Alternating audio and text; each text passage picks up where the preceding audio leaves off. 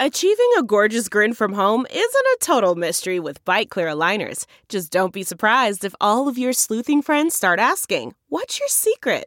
Begin by ordering your at-home impression kit today for only $14.95. Bite Clear aligners are doctor-directed and delivered to your door. Treatment costs thousands less than braces. Plus, they offer flexible financing, accept eligible insurance, and you can pay with your HSA FSA.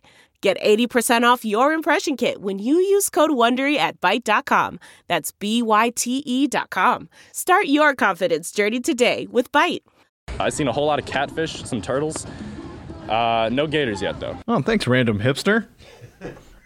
Hour number 2 of your Ben Jarofsky Show for Thursday, February 6th is moments away. But before we get into that, we got to thank the following unions again for sponsoring this program. Unions like the International Association of Machinists and Aerospace Not Aerosmith Workers, Local 126 and District 8, the International Brotherhood of Electrical Workers, Local 9, the International Union of Operating Engineers, Local 150, and of course, today's Ben Jarofsky Show for Thursday, February 6th is brought to you by our good friends at the Chicago Federation of Labor. Ben, don't talk about the NBA trades. Hour number 2, let's go.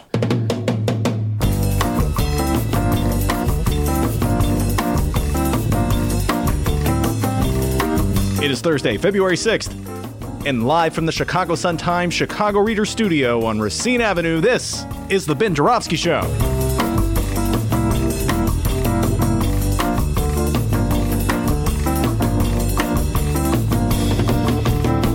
In this hour of the program, Union Man Ed Maher is back, and we welcome record store owner Paul Ruffino.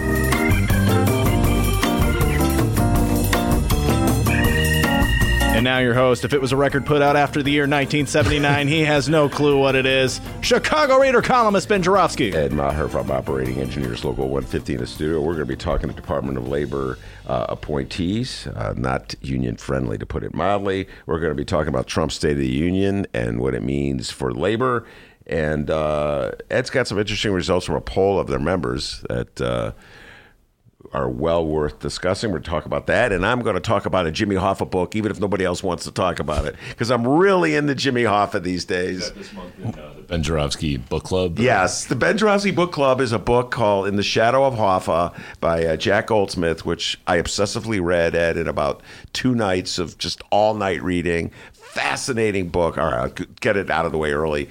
Just, it is so great on so many levels. If you want to know what it was like to organize the Teamsters, what Jimmy Hoffa had to do to organize the Teamsters, good and bad. Sure. The connection to the mob. And Jimmy, he won me over.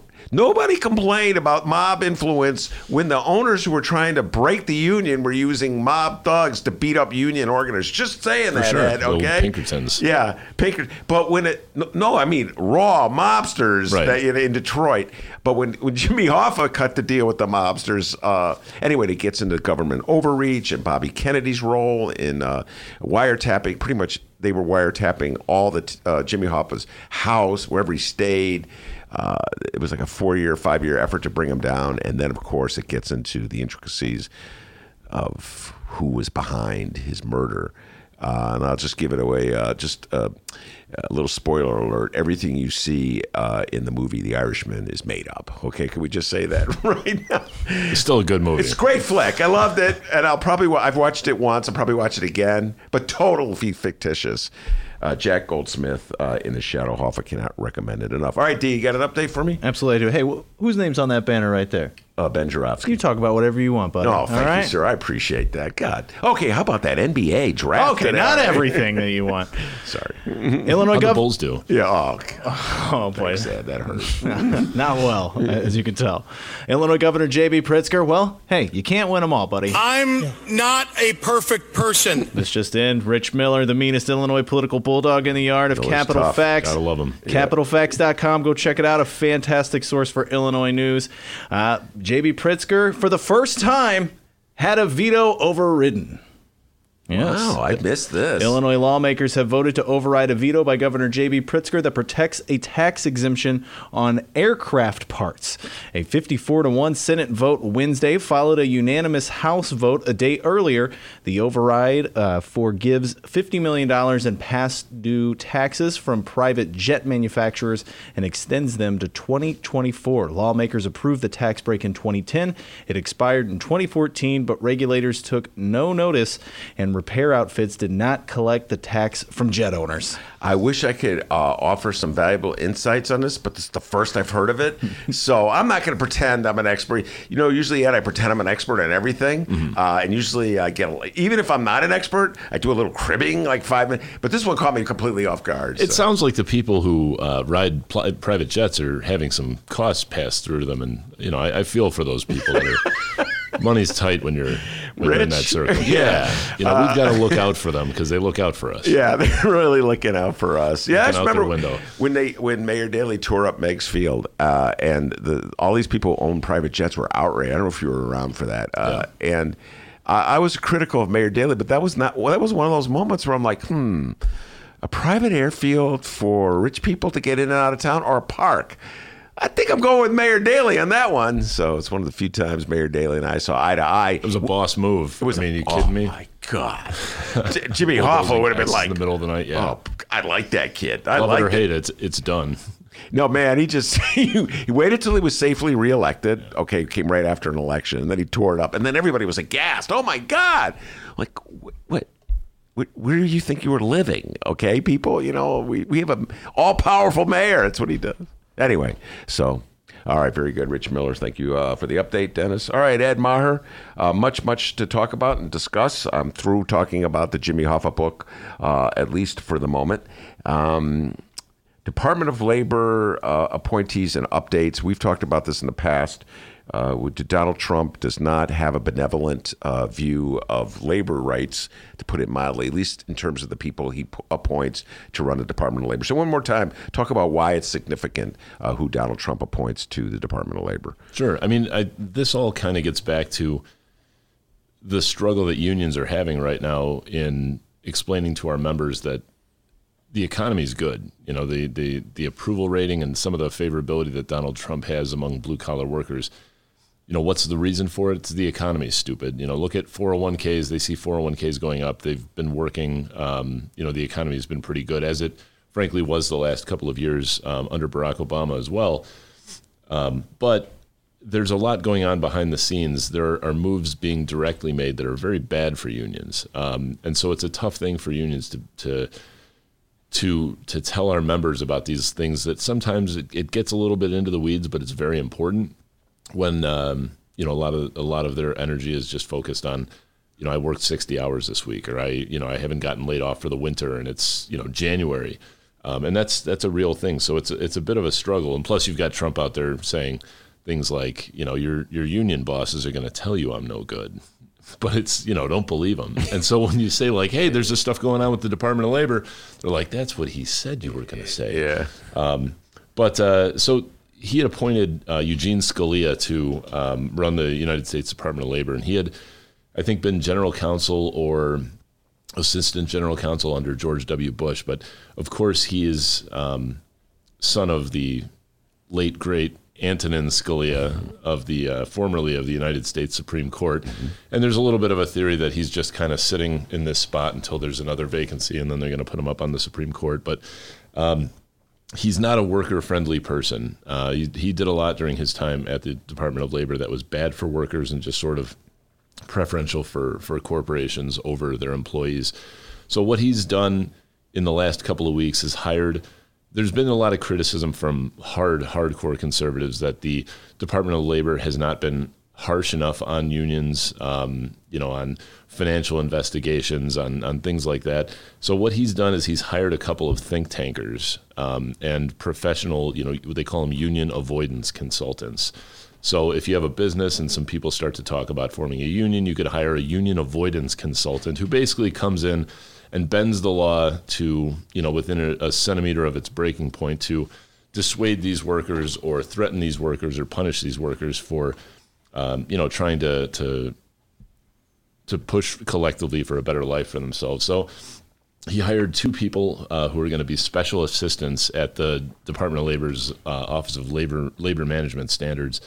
And one of them brags about being behind the largest union decertification campaign. He worked on a campaign in Minnesota to get more than 20,000 home health care workers to decertify from their union. And his name's Rusty Brown. And then there's another named Trey Kovacs. And he's not even in business for himself. He's just an author at a think tank. He writes policy papers about how bad unions are for the American economy. And now he's going to be working for the Department of Labor, which, let's not forget, originally the goal of the Department of Labor was to promote peace, promote labor peace, to try to find a good balance between employers and employees that would kind of keep harmony through throughout the economy. And that's been, up until, I don't know, maybe Reagan, that was the labor policy of the United States, was just to promote harmony between employers and employees. But it's kind of all going out the window. It's straight up sycophants that are getting put in here that are going to run roughshod and plant landmines in places that are going to take generations to find and undo. If a more friendly administration does come to take back the Department of Labor at any time. So these are the things, working from a union for a union. We see things like this going on. They're starting campaigns against worker centers. So worker centers are not unions. They don't engage in collective bargaining. They're more or less sort of informal organizations that help low wage and a lot of immigrant workers fight for some of the most basic workers' rights, basic human rights. And these 2 individuals are specifically targeting worker centers, saying that they should be regulated and restricted just the same way that unions are. And I think there's a special place in hell for people who go out of their way to take away the rights of low-wage workers. Usually think about it, the hardest working person in the world is probably making almost nothing for his or her work. And these are the people that need protection and need a hand. Yeah. I guess conservatives might say they just need to pull themselves up by their bootstraps, or one of those really cute sayings that they love to throw around. But these are the things. These are the people that are being hired within the administration, and it's going on in various areas, branches, whether it's OSHA, which governs occupational safety and health, wage and hour enforcement to make sure that people aren't being, totally screwed with on their paychecks, and if they are, that it's rectified. Those departments are just being gutted, and they're adding staff to places that will just try to dismantle unions or take away unions' power. So we did a poll, the Operating Engineers Local 150, we've got 23,000 members across 3 states. So we did a poll of our membership. We did this probably 10 years ago, and we found that for primary voters, we were about 50-50 Democrat-Republican. It was like 51% Democrat, 49% Republican. And that was kind of surprising to a lot of people, because the reputation of unions is that everybody's a Democrat, just, a bleeding heart liberal. It's absolutely not the case.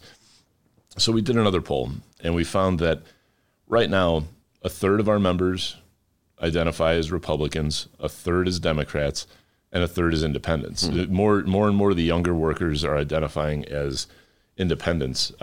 But it used to be, 50% Democrat, 20% Republican, and those numbers are moving very quickly. So we found that support for the president among union members, and this is our union, and it's consistent across the building trades, is very high. It's a lot higher than any one of the Democratic challengers, which is alarming. When you say high, do you mean above 50%? I think in our union, the job approval for the president was 49%. It was higher than that across our international union, but within the 3 states where we represent workers, it was a little bit lower. We like to think it's because we do a good job of communicating these issues to our members. I'm just going to throw this out before you continue. 49% is roughly where he is his job approval rating right now in the country. So essentially what you're telling me... Or, it's support or oppose. That's the way the question was asked. But when compared with Democratic candidates. There wasn't a single Democratic candidate that had more supporters than opposition. And I mean, we're talking 25% support to 50% opposed. It was shocking. Yeah. The numbers again that we saw locally were a little bit better than what we saw across the country, but it was alarming. And then it was sort of the issues that are important to voters or to our members were labor rights, the economy, healthcare, retirement security. So some of the things that have happened with retirement security, first off, there was an attack that's being led by Republicans right now, Senators Chuck Grassley and Lamar Alexander, to just completely dismantle multi-employer pensions across the country. Our members are aware of that, so he got kind of bad marks on that. And then he slipped, what was it, about a week and a half ago when he said that there were going to have to be limitations or reforms made to Medicare and Medicaid, which, anybody who noticed that there was a massive tax break for corporations knew that the next step was taking away healthcare for healthcare and Social Security for working class people. But it's a challenge. As I said before, we're faced with a very serious challenge because as a labor union, we don't take positions on guns. We don't take positions on abortion. We don't take positions on any social issues. Everybody feels the way that they feel about them, and we encourage people to vote their conscience on everything. But our job in representing our members is to give them recommendations on who to vote for based on their ability to protect workers' rights, protect wage standards to ensure that people continue to make good money, and their willingness to invest in infrastructure and create jobs and just, modern or maintain a modern infrastructure, or I guess reintroduce a modern infrastructure in America because our infrastructure is falling apart.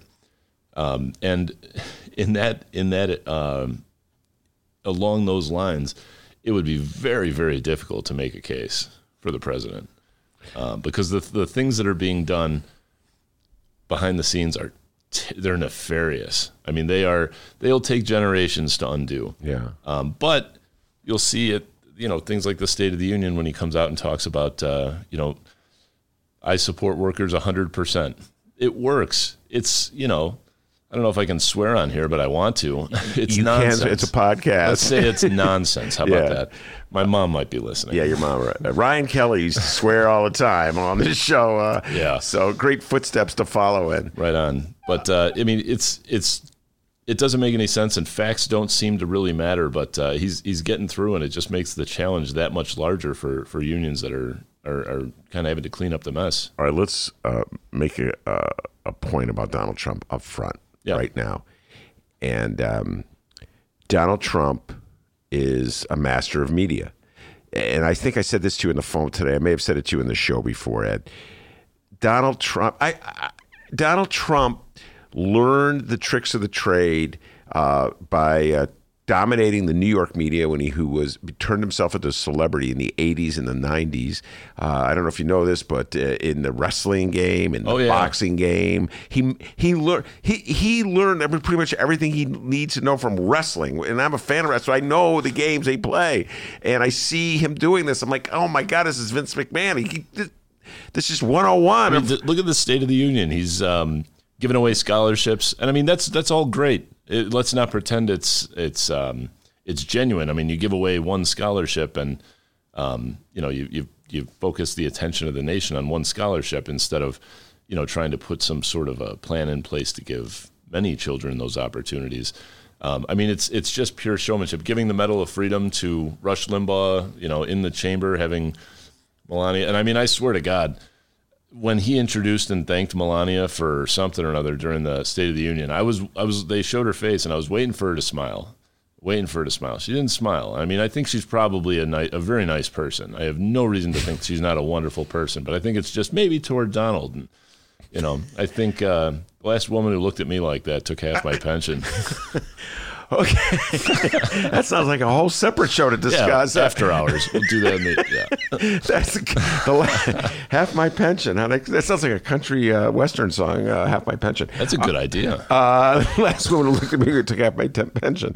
But the point I'm making, that he's a master of this. And I'm leaving out the 21st century when he had the number one show in America, Celebrity Apprentice and all that, Apprentice. And he's a huckster. And when he says something like, your union bosses will say we are no good. And then, so you point out some, objective criticism of Trump, how an appointee led a decertification process, and now this person's in a position to change the laws so that it's easier to decertify a union, okay, or harder to form a union. These are very real. Or easier to fire people without consequences, or easier to in a conflict, or like if a worker brought charges against their employer for a blatant violation of their rights, it's easier for the employer to get away with it. Just all it takes is a tweak of a couple of words in labor policy, or one decision from a labor board, to change the way that all of this works. And since the president took over and appointed a labor board, it's all slanting. And the Supreme Court is doing the same thing, but it's all slanted toward employers. Employees, frankly, have no idea how many of their rights have been given up. Whether it's, if you come to work tomorrow, you're agreeing to non-binding arbitration for wage complaints. You can't sue your employer. You have to go to non-binding arbitration. And if you don't agree, then don't come to work tomorrow. Like, that was a Supreme Court case, and it held up. They voted along partisan lines, but that's the kind of stuff that's happening. And workers are being kind of left without any sort of recourse to fight for anything. So when you are talking to a member, and he or she comes back at you and said, that's what Trump said you were going to tell us, how do you respond to that? It's all that we can say is that it's our job. Our members are equipment operators, and they're great at what they do, and they're, highly intelligent, highly trained, highly skilled people. And what I do is follow things that are going on like this, and gather information and make recommendations based on, what I see happening, based on what I know, what all of this means for our members. And when it's bad, I'll tell them it's bad. And we have no reason to lie to them about this. Because we represent, we endorse Republican candidates all the time. We endorse Democratic candidates. We endorse whoever the best candidate is for our members. And they know that. So it's not as though it's a personal thing. But it's just a matter of telling them, like, this is what's happening. It's clear as day, and this is bad for you. But one of the things that we've also found is that the undecided portion of our members, and I think across building trades unions, is very low. You're either voting for Trump or you're voting against Trump. People aren't really waiting to see who Democrats nominate, at least in unions. It's either I'm voting for Trump or I'm voting for whatever Democrat is running against Trump. So if it's a supporter of the president and you say something that's negative, it's a very, very steep uphill battle to change anybody's minds. And I think that really goes for everybody. I've got Facebook. I see what's going on, and I see people trying to duke it out and change minds. And I think maybe when I was younger, I might have tried to do the same thing. But it's people are just banging their heads against the wall trying to convince each other of things when it's very unlikely to change a lot of minds. So it's an extraordinary challenge. I work for a union and I do communications, and finding things like, explaining to members what was going on in some of these pension attacks. They understood that, and it changed some minds, and it got people motivated. I think we had 13,000 of our members reached out to their United States senators about that over the course of 4 or 5 days over the holidays. So certain things, it's just a matter of finding what those issues are that are easy to understand. I could explain the special assistant in the Department of Labor, Office of Labor Management Standards. It means something to me. It's pretty deep in the weeds. Yeah. So that might not be like the sexiest issue, to try to communicate. But all right, it piles up and piles up, and there's not a whole lot on the winning side when it comes to the president. All right, so let me phrase it this way. From a tactical standpoint, if there are no consequences, political consequences, to be paid by Donald Trump for passing legislation or enacting rules that hurt the labor movement, that hurt workers, that take money out of their pockets, that make it easier for them to be fired, that make it easier for employers to raise their health benefits, that make it easier for employers to take away their health benefits, that make it easier for employers to make it harder to unionize. If Donald Trump can win over union support by saying, your union bosses are going to tell you that's what I said. If there are ultimately no consequences for him to promote this anti-union agenda, what can labor unions do to keep him in line? I think at the end of the day, it comes down to the swing of the pendulum. I would argue there have been very few consequences in any respect, right? Yeah. I mean, we all heard what he said on what was the show with Billy Bush? Access Hollywood. Yeah, I mean, we all heard that. If you told me, okay, you can take over somebody's mouth for 5 seconds and you get 5 seconds to say whatever you want to torpedo their chances in a campaign, that would be pretty high up on the list. And nothing happened. Nothing changed. Didn't cost him a thing. But I think that he's becoming, in the face of this acquittal, I think he's going to become a lot more brazen in what he does. Oh, yeah. And the pendulum can only swing so far until you poke the dog too many times. You kick a lion dog once too many times, and it'll stand up and it'll bite you. So at some point, something will happen. Something will be messed with there, where the thin layer of BS isn't going to be enough to cover it up. But I mean, it's challenging because, like, for example, the new NAFTA, right? It's a better agreement than NAFTA was. NAFTA came from the Democrats, and that destroyed manufacturing in America. This one that Trump pushed, it's better than NAFTA. I mean, let's just be honest. So, little things like that. I don't know. I mean, if it's going to be a challenge, but I don't see anything slowing down, judging by the people that are being appointed to some of these jobs. There may be, like Alex Acosta, for example. He was the first person that Trump appointed to run the Department of Labor was Andy Puzder, the guy in charge of Hardee's, who, we could probably thank for some of our skyrocketing healthcare costs for the amount of heart attacks that guy's responsible for. Also some alleged violence toward former wives and girlfriends. So he pulled out of that race, and it was Alex Acosta, who, apparently had, given a sweetheart deal to one late Jeffrey Epstein, who may or may not have killed himself. We don't really know. What do you think? You got an opinion? Heavy emphasis on the not part of that equation. Yeah, that's like the one thing that Democrats and Republicans can agree on. Well, actually, I don't know. Some of them are just kind of hoping the whole thing blows over. By the way, just want to urge everybody, check out our Leonard Goodman. And we did a deep dive on Jeffrey Epstein with Leonard Goodman. And we're going to bring him back a couple of weeks because that's a mini obsession of mine. Anyway, didn't mean to cut you off. Go on. No, but like Alex Acosta was real. He wasn't punitive toward unions as the head of the DOL, and a lot of the right was like, "What are you doing? You're wasting time. You're wasting an opportunity." I mean, give the Republicans credit for that.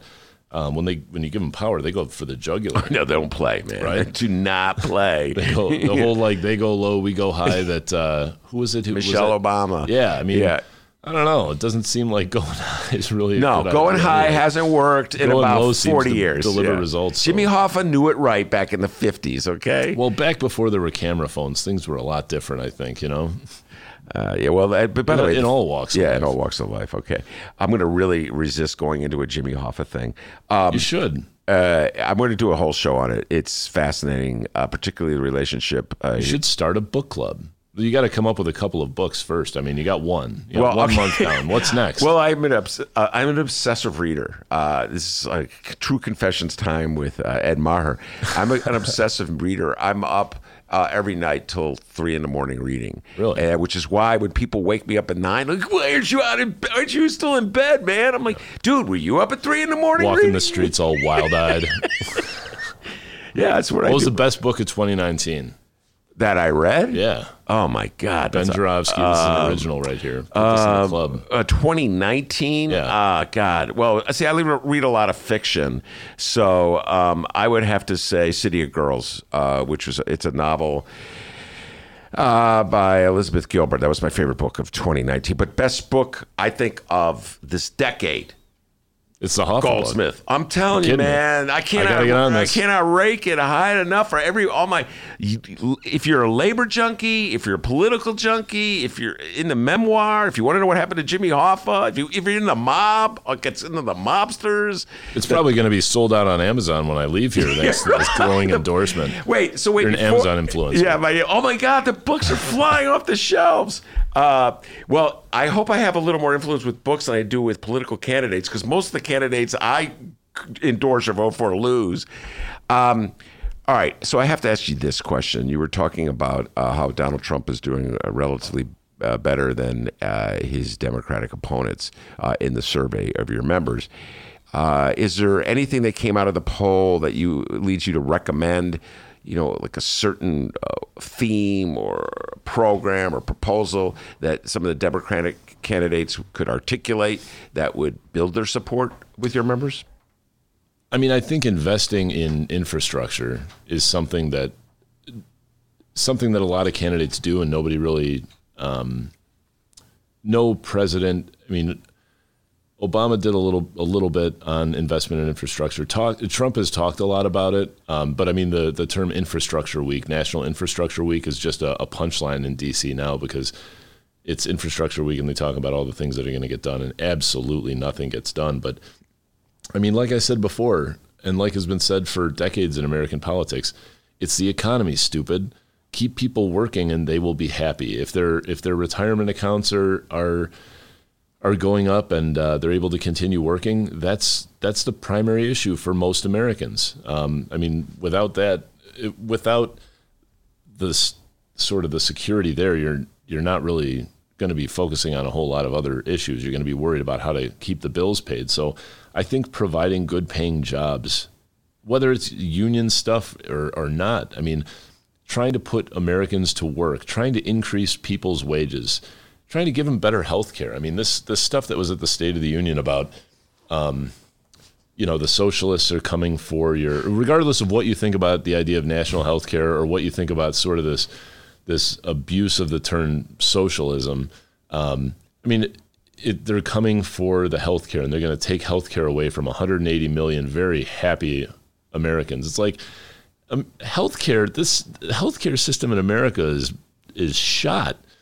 The people who have $10,000 deductibles and $7,500 deductibles, I would argue that they're probably not extremely satisfied customers. I mean, that's like disaster insurance. Mm-hmm. It's a terrible thing. So I would say that we got to get back to the basics. Talk about how we're going to keep people working. Talk about how we're going to, one guy that I love, he's a single issue guy, but it's Andrew Yang. I like him. He's smart. You can tell he's smart, and he's got some interesting ideas about automation, and just the fact that at some point, whether it's 2 years from now, 10 years, 20 years from now, it's going to displace people's jobs.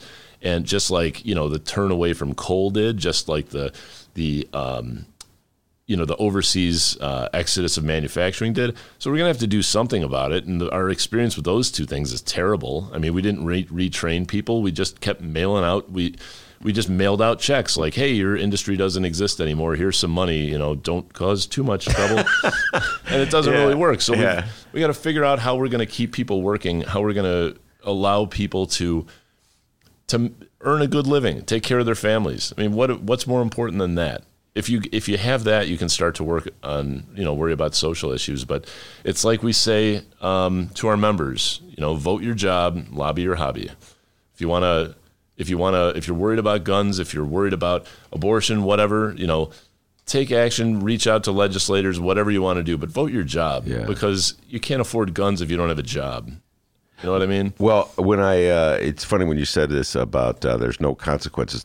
I would say, just listening to what you were talking about, Donald Trump has made a very clear calculation that there's certain issues he can't bend on because that would upset key portions of his base.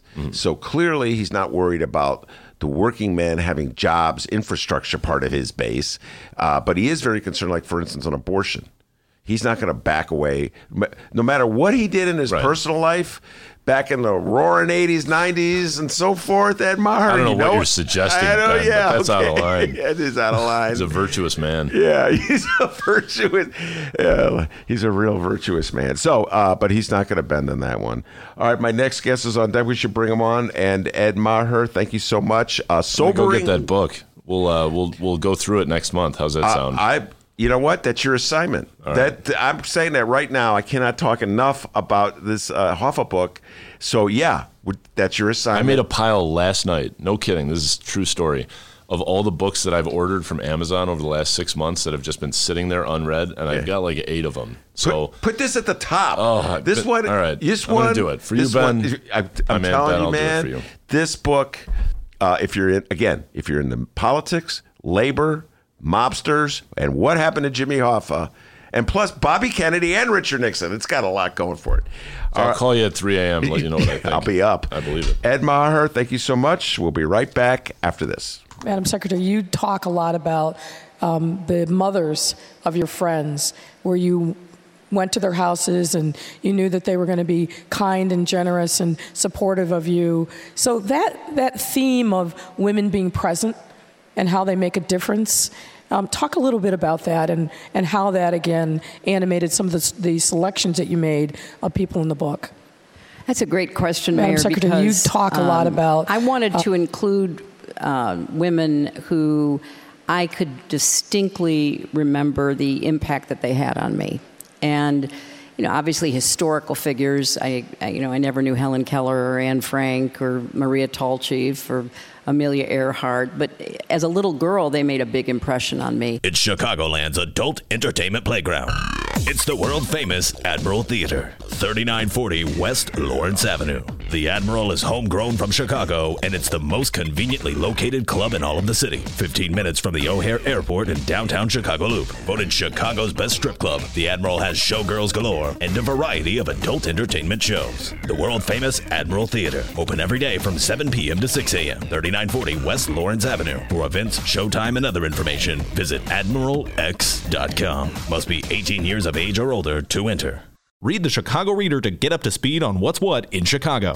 Culture, food, arts and entertainment, weekly concert listings, weekly event listings, the environment, travel. I can continue, but you get the point. And for all of you Chicago political junkies, raw weekly columns on real city politics from Maya Dukmasova and our very own Ben Jarofsky. The Chicago Reader, free to the public in newsstands throughout the city and online at chicagoreader.com. Read it now and be a more informed Chicagoan.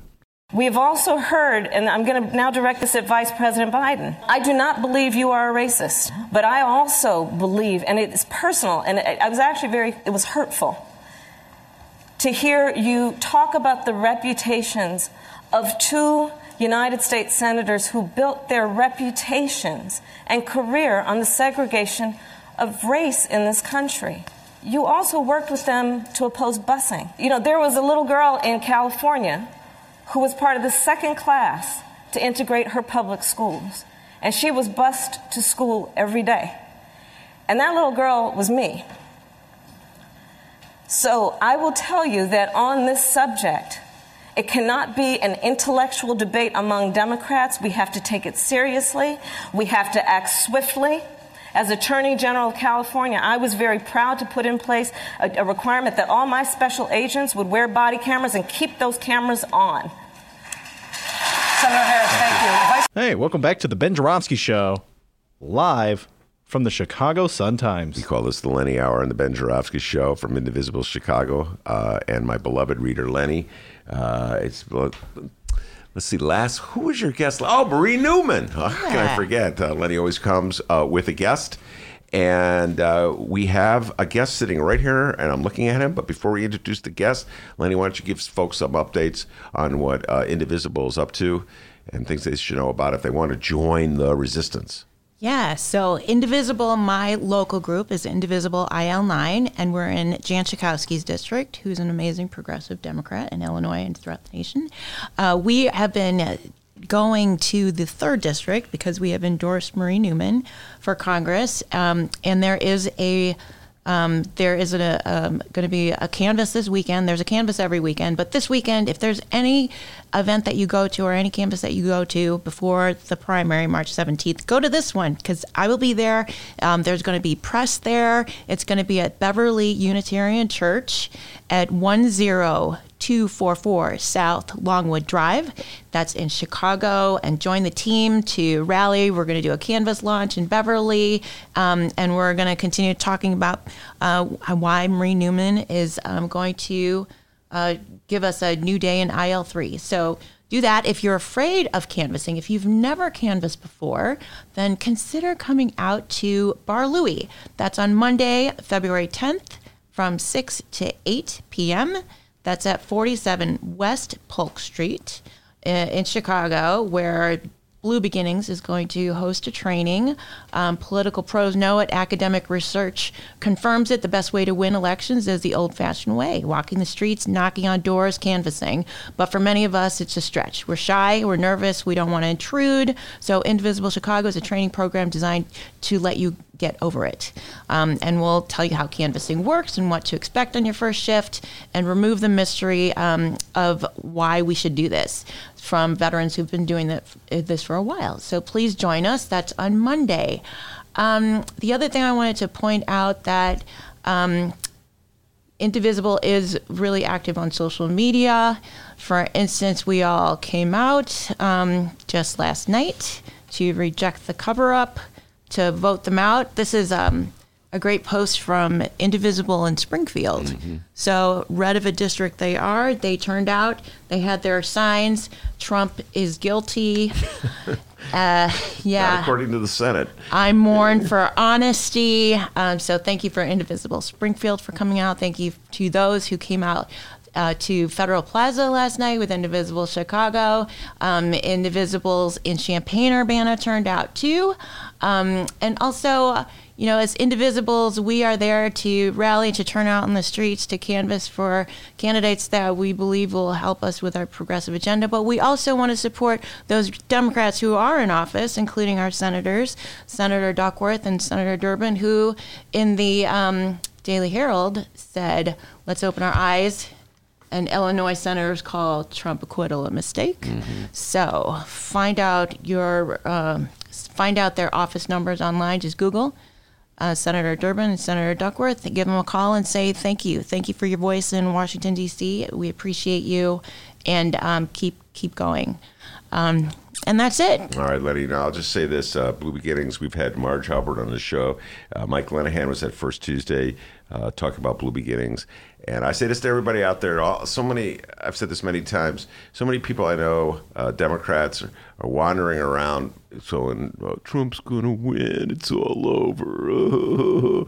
I've seen this put out so many times. Was that Bill Clinton? No, Clinton would say, I love Hillary. That's okay. Bill Clinton. My next guest is like, oh, man, that's good. Whoa. That's Rich Little. That's as good. Anyway, but you know what? Stop crying. Put away the tears. Put away your little wimpy predictions. And if you're worried about it, do something about it. Go knock on some doors. Go knock on some doors. Yeah. Tell people about early voting, which starts in some counties on Thursday. Yeah. If you're not registered to vote, you can do that online at elections.ilgov. And yeah, we got to get out the vote. We got to do it now. We got to bring our friends, because that's actually how we lose, is when we don't do anything. You start crying. He's going to win. The woe is me. I've been getting these texts from the DCC, and I really don't even know who, but the texts that I've been receiving are, this is really bad. We're in big trouble. Paul, this... We can throw up. It's so, I get it. We all feel that, but those sort of negative messages are not going to motivate people to get out. Hold on. Why don't we, before I engage this this voice, and because I have a response to that. Lenny, introduce our guest. Yeah, here. so in addition to my activism stuff, I actually, like Ben said, work at the Chicago Reader, and I also have a small business in Andersonville. So when I went around asking people if they wanted to advertise, I knocked on my neighbors' doors, and my neighbor just down the street is Rattleback Records, and I was really happy actually to get this job at the Reader because it's forced me outside of my small business to talk to my neighbors. So this has been a fantastic way to get to know you, Paul. Thank you for being here. This is Paul Ruffino. He owns a shop that just opened up in Andersonville not too long ago, just down the street from us. And we're really happy to have him here. The reason why I was thinking of Paul is because we just had this amazing issue, which I believe you had Leor and Philip, yes. Last Sunday it ran, as I recall. Yep, the 50 greatest albums of the 2010s, and let me have to tell you, Chicago albums. I love that it was a Chicago focus too. That is correct. I said corrected, young man. And I have to tell you that my ignorance was astounding. So Leor and Philip very graciously educated me, right, D? Yeah. Right. Well, maybe not so graciously. Anyway, they educated me, so now I know a lot about it. But you sell many of these records at your store? It's always an education. I mean, there were a number of things in there, and I've been working in record stores when I was in college here in Chicago, and also, collecting records and listening to music my whole life, born and raised in Chicago. There was still a lot in that issue, a lot of bands that I'd never heard of. So it was an education for me as well. But we do have those records. And if we don't have them, we'll find them. All right, you got some classics. We're going to go through those classics because that's more my generation. But before we do that, I just want to a couple things.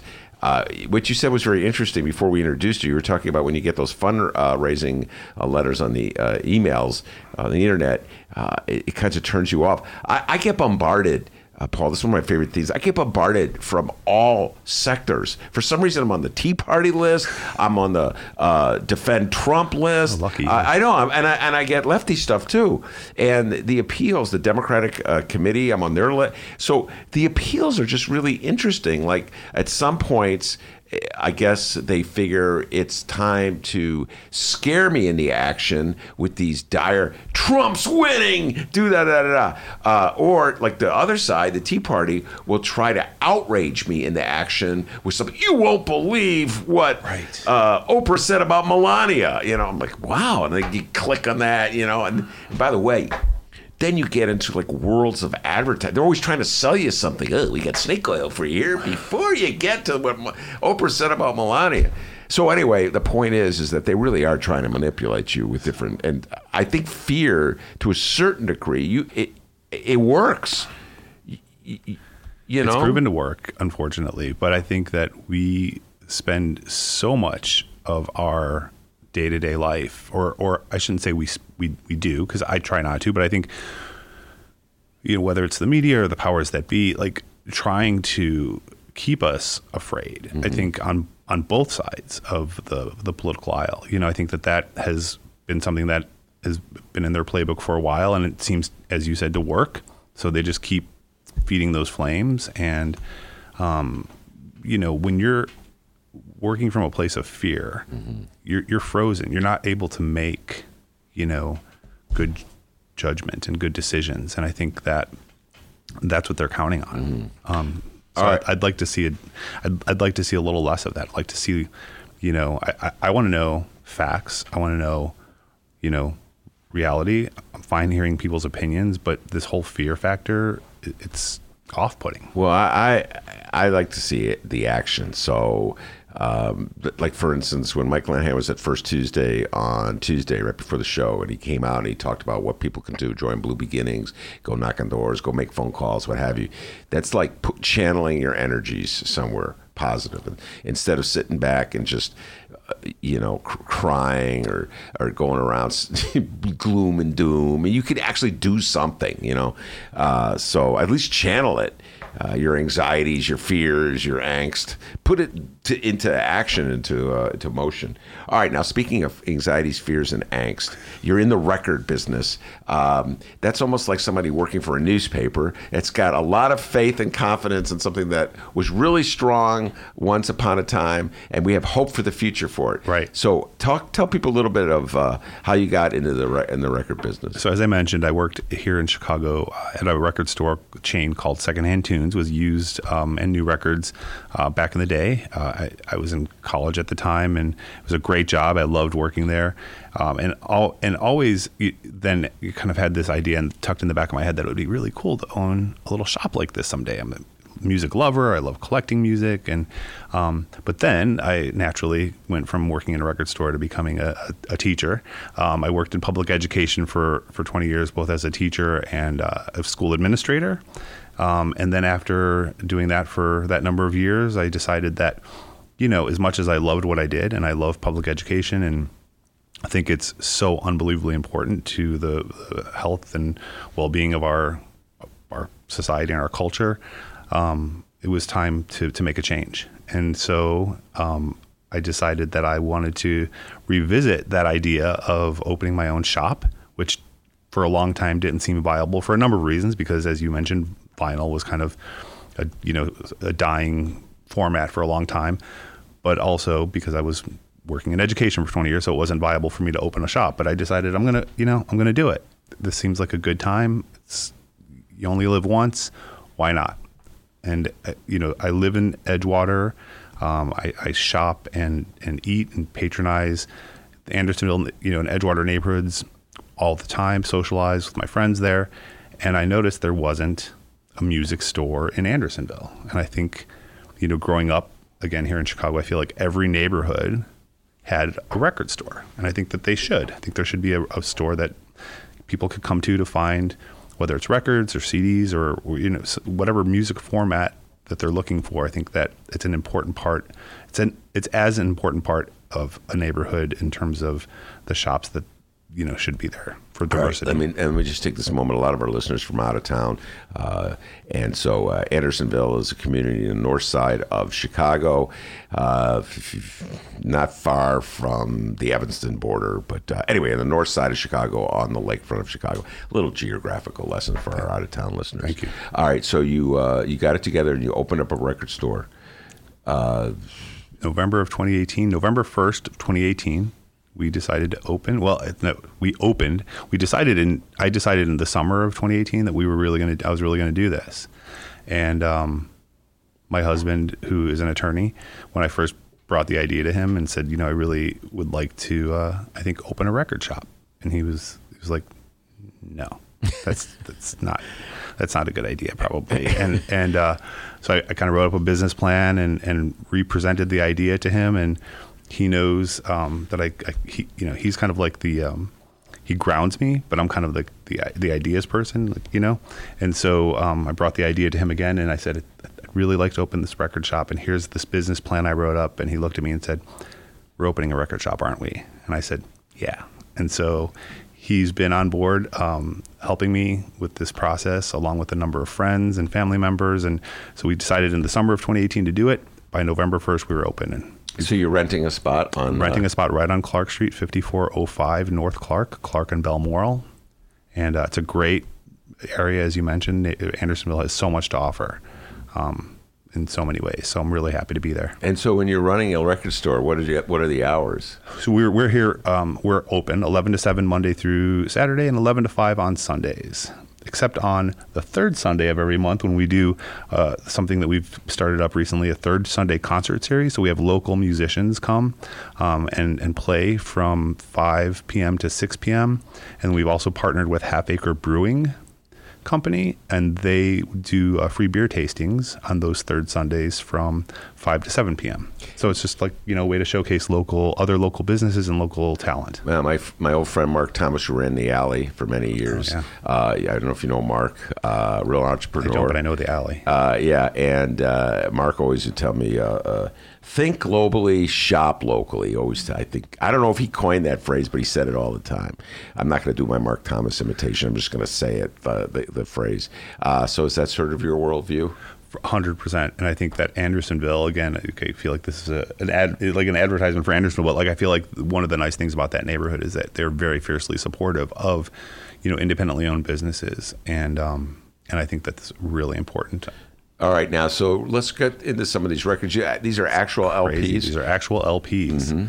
Mm-hmm. There's a camera there, so you can just show it to the camera. We have. I'll do a little Vanna White and walk it over there. Okay. Yeah. Cool. We have David Fry was a. Thank you, Lenny. David Fry was a comedian in the 60s and 70s, and this album, Richard Nixon Superstar. I think it's classic. It's classic, right? Classic album, and speaks so profoundly to Richard Nixon's cult of personality, right? And and I think we have another president currently in the White House who shares some similar egomaniacal tendencies. But I was looking at some of these records, and I was looking at this one in particular, and then the Watergate Comedy Hour, right? Similar vein, the Missing White House Tapes. But Democrats weren't immune to being skewered as well. There's The First Family Rides Again, which was initially a send up of like the Kennedys. And so in looking, as I was pulling records to kind of bring in and discuss. Time out. Hold on. Yeah. I guess got to stop for a second here. All right. This is old time show. Jarofsky's mind's blown. Yeah, no, because... Okay, this is my generation. Okay, it's my wheelhouse, Paul. All right, so the Watergate Comedy Hour, so in the weeds. Jack Burns and Avery Schreiber, who I loved back in the day, and anybody old out there, I think they're on YouTube a little. You can still see it, but they were comedians.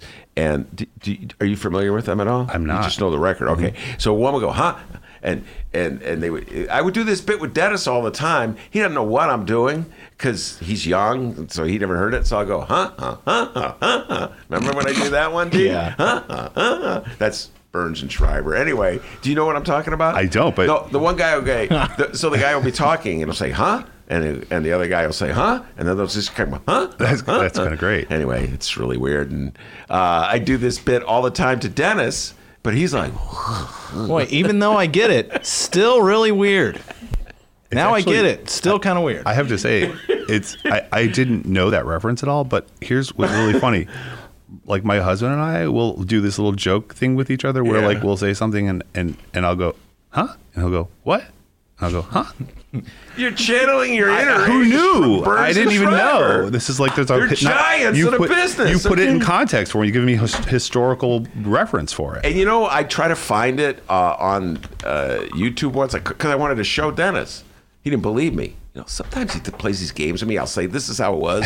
And he'll go, yeah, sure it was, Ben. I'm losing my mind. He's gaslighting me. Anyway, I couldn't find it to send it to him. But this proves it. There it is. All right. Oh, man, this is classic. The Watergate Comedy Hour. Nixon, by the way, as insane as Trump is, I could make an argument. I've done this on the show before, that Nixon was crazier. I'll spare you that argument right now. But Nixon was a drunken insomniac. That's a terrible combination. Do you understand what I'm saying? He's staying up late night drinking. No, I do. I think that, Trump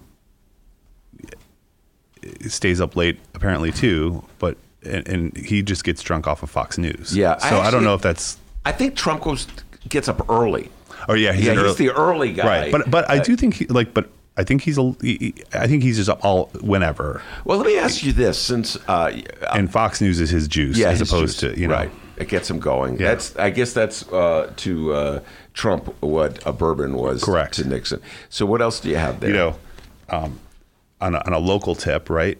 Mayor Daley on the record. Oh my! I mean, can you believe they released records like that? Ladies and gentlemen, run, don't walk to get this thing. Mayor Daley on. Here's some picture with a fedora. It's looking awfully sharp. Yeah, it looks sharp there. All right, youngsters, this is the original Mayor Daley. All right. A lot of you youngsters know Richard M. Daley. Before there was a Richard M. Daley, this is the J. There was a Richard J. Daley. And it was Richard J. Daley. I'll give you a little reader fact-checking thing here, Lenny. Many years ago, there were rigorous fact-checkers at the Reader, and it was Richard J. Daley.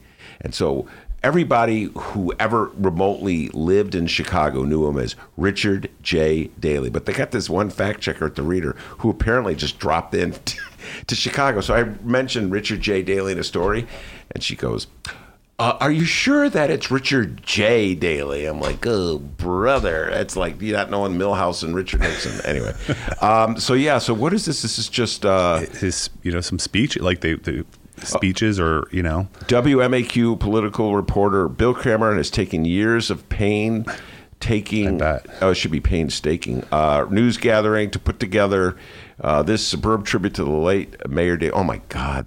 They put together bits and pieces of Mayor Daley as a tribute. So how is this new? The boss, this is this album. Well, no, that's vintage. I mean, that's a used record from back in the day. All of these records that you're looking at right now. I should clarify, at Rattleback Records, we sell used and new records. They're pressing new issues of records and reissues of records all the time, but these are records that have been around. Whatever the date is on the back of that record, that's how long that record's been floating around. So this is not a new pressing? No. I don't. Damn, this is like a car that was only driven by nuns on Sunday. I know. It's fun, right? Yeah. This. Where did that come from? This. I didn't know we were going to get into religion. Yeah, cars and nuns Sunday. Well, like they always say that this car was only driven by nuns on Sunday. I'd buy that car. I'd buy that car. Yeah. So I don't know what year this came out, but this is shortly after his death, whenever he died. So. Oh, does it say that? Here on the back? It might have. Duh. What does it Until say? his death on December 20th, 1970. I remember. So where it was. So there you go. So Mayor Daley. So how much are you selling this baby for? A whopping $4.99. Do you negotiate? No. Okay, that's it. All sales are final. Come on, look at that record. Where are you going to find that? It's a piece of history, and it's. Even if you just wanted to frame the cover, it's a piece of art. I know it is so classic, right? I wish we could play it, but we obviously don't have a record player. No turntable. We'll hook you up. Yeah. Well, so what else you got? One of the things I wanted to talk about those records that we brought before. We have the National Lampoon, of course. They've been around forever. Mm-hmm. The Missing White House tapes. As I was pulling these records, one of the things that I thought about, and I'm just curious about your thoughts on this, is it's interesting that. There's these send-ups of Richard Nixon, these send-ups of, the Kennedy family. I don't know in our current political climate if a record like that could get made. It was clearly they're skewering Richard Nixon and it's tongue-in-cheek. And, I think probably there were a number of people who voted for Richard Nixon who owned that record and, and got a kick out of it and thought it was funny and understood the humor behind it. I think that that's also something besides, the fear factor that we talked about. I think we're also lacking a sense of humor and humility, like just in general about life, Yes, there are a lot of serious issues and there are a lot of serious things. But, sometimes you just have to it's so absurd. Yeah. You just have to recognize the absurdity and laugh at it and poke fun at it. I just wonder if something like that could get made today. Well, we do have, it seems like every late night talk show host has an invitation to Trump. So along the lines right. of this is that right. That's how David I guess that's how we're getting it now, right? Yeah. And Dennis has a Trump invitation. Let's hear it. Oh, hello. That's all you got to say. That's it. It's unbelievable. Isn't There's that soft-spoken Trump, and there's yelling Trump, which sounds like Ray Romano. Frankly, yeah. Do you know who Ray Romano is? I do. Okay, come on. Everybody knows Ray Romano. Lenny, do you know who Ray Romano is? Okay. And not everybody knows Ray Romano. Everybody loves him. Yeah. They better know him. I have not spoken publicly. That's good. Oh, man, he'd be at Zany's next week. All right, I just want to say National Lampoon Missing White House tapes. So, of course, this is so 70s when Richard Nixon was being investigated, and eventually there was impeachment articles drafted against him. It was revealed, this is for youngsters out there, that he had been taping all conversations in the White House. So there were some. It also was revealed that there was 18 minutes missing of in the taping, and it was probably the 18 minutes when Nixon said, "I did it." All right. So then the issue became what happened to the missing White House tapes. And his secretary, Rosemary Woods, took the fall. She claimed that she accidentally deleted a portion of the tapes while she was transcribing them. So the joke in the National Lampoon cover here is that this letter is being addressed to Miss Rosemary Woods.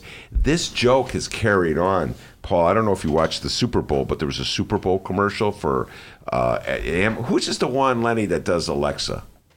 Oh, Amazon. Thank you. Yeah. And so it was an ad for Amazon, like they need any more advertising. And the gag was the different Alexas down through the years. And so one Alexa, I'm not making this up, they had a Richard Nixon imitator saying, Alexa, erase that tape. No way. Yeah. And then I'm like looking at that going, who gets that other than me? You know what I'm saying? I get it. I mean, that's you people that study history. I mean, I was a history major in school, so yeah, that's. I didn't see that ad. I have to go back and look at that now. But that's pretty. I mean, it's obscure reference now for a lot of people, but relevant.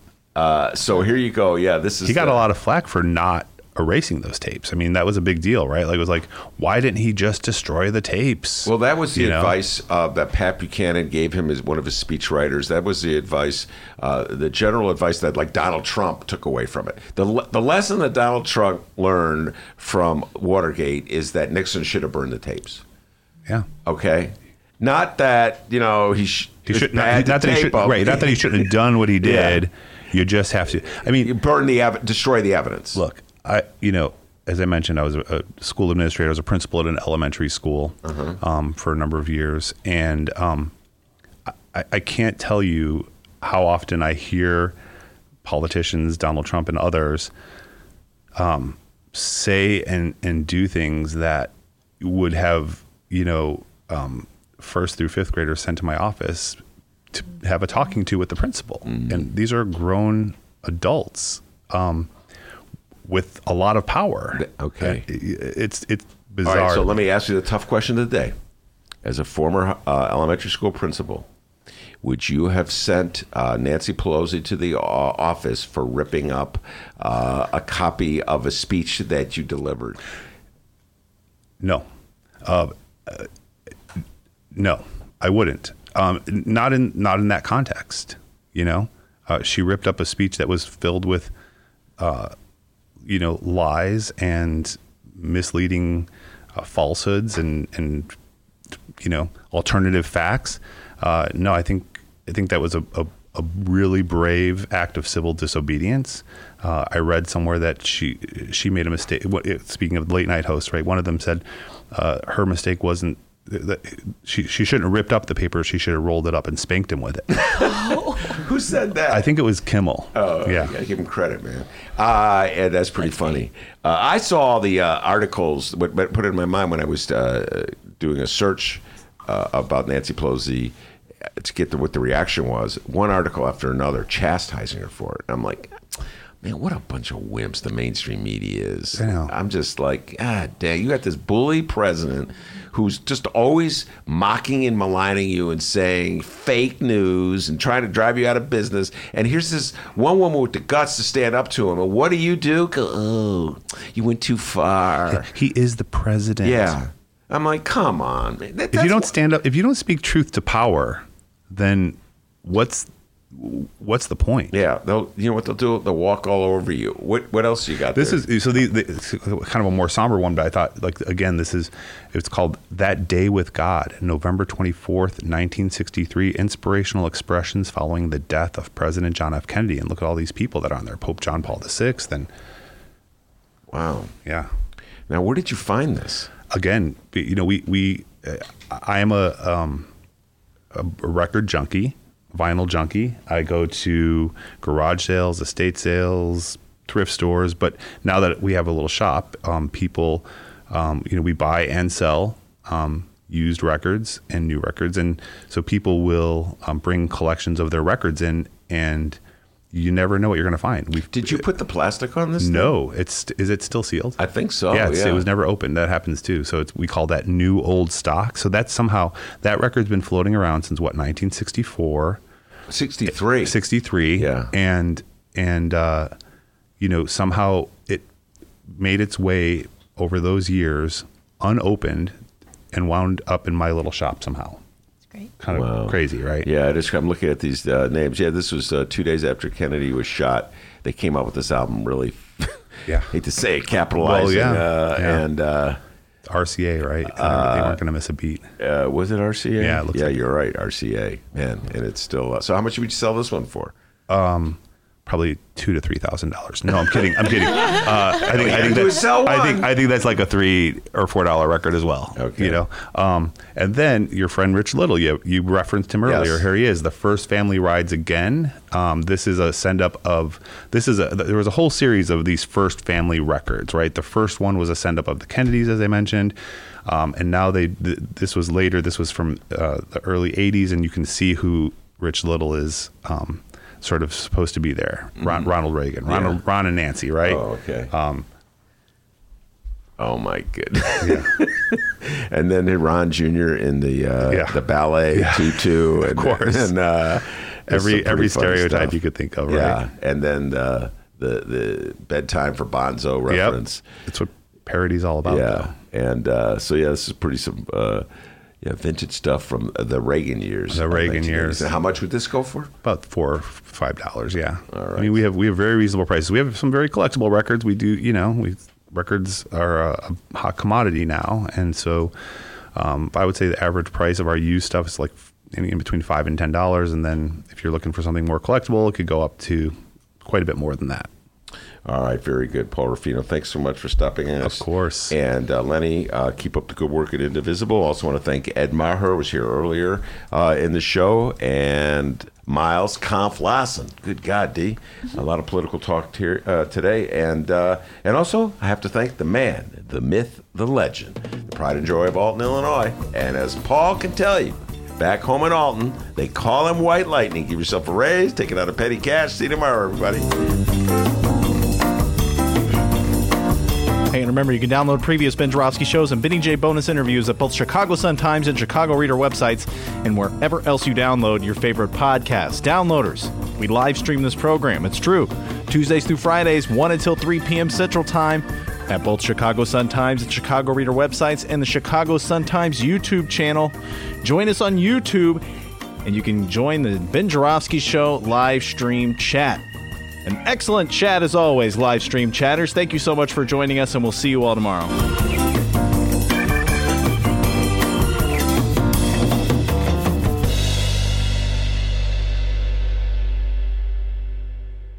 Big problems become big problems when you let small problems sit. Look around. You can find cars like these on AutoTrader, like that car right in your tail. Or if you're tailgating right now, all those cars doubling as kitchens and living rooms are on AutoTrader too. Are you working out and listening to this ad at the same time? Well, multitasking pro, cars like the ones in the gym parking lot are for sale on AutoTrader. New cars, used cars, electric cars, maybe even flying cars. Okay, no flying cars, but as soon as they get invented, they'll be on AutoTrader. Just you wait. AutoTrader.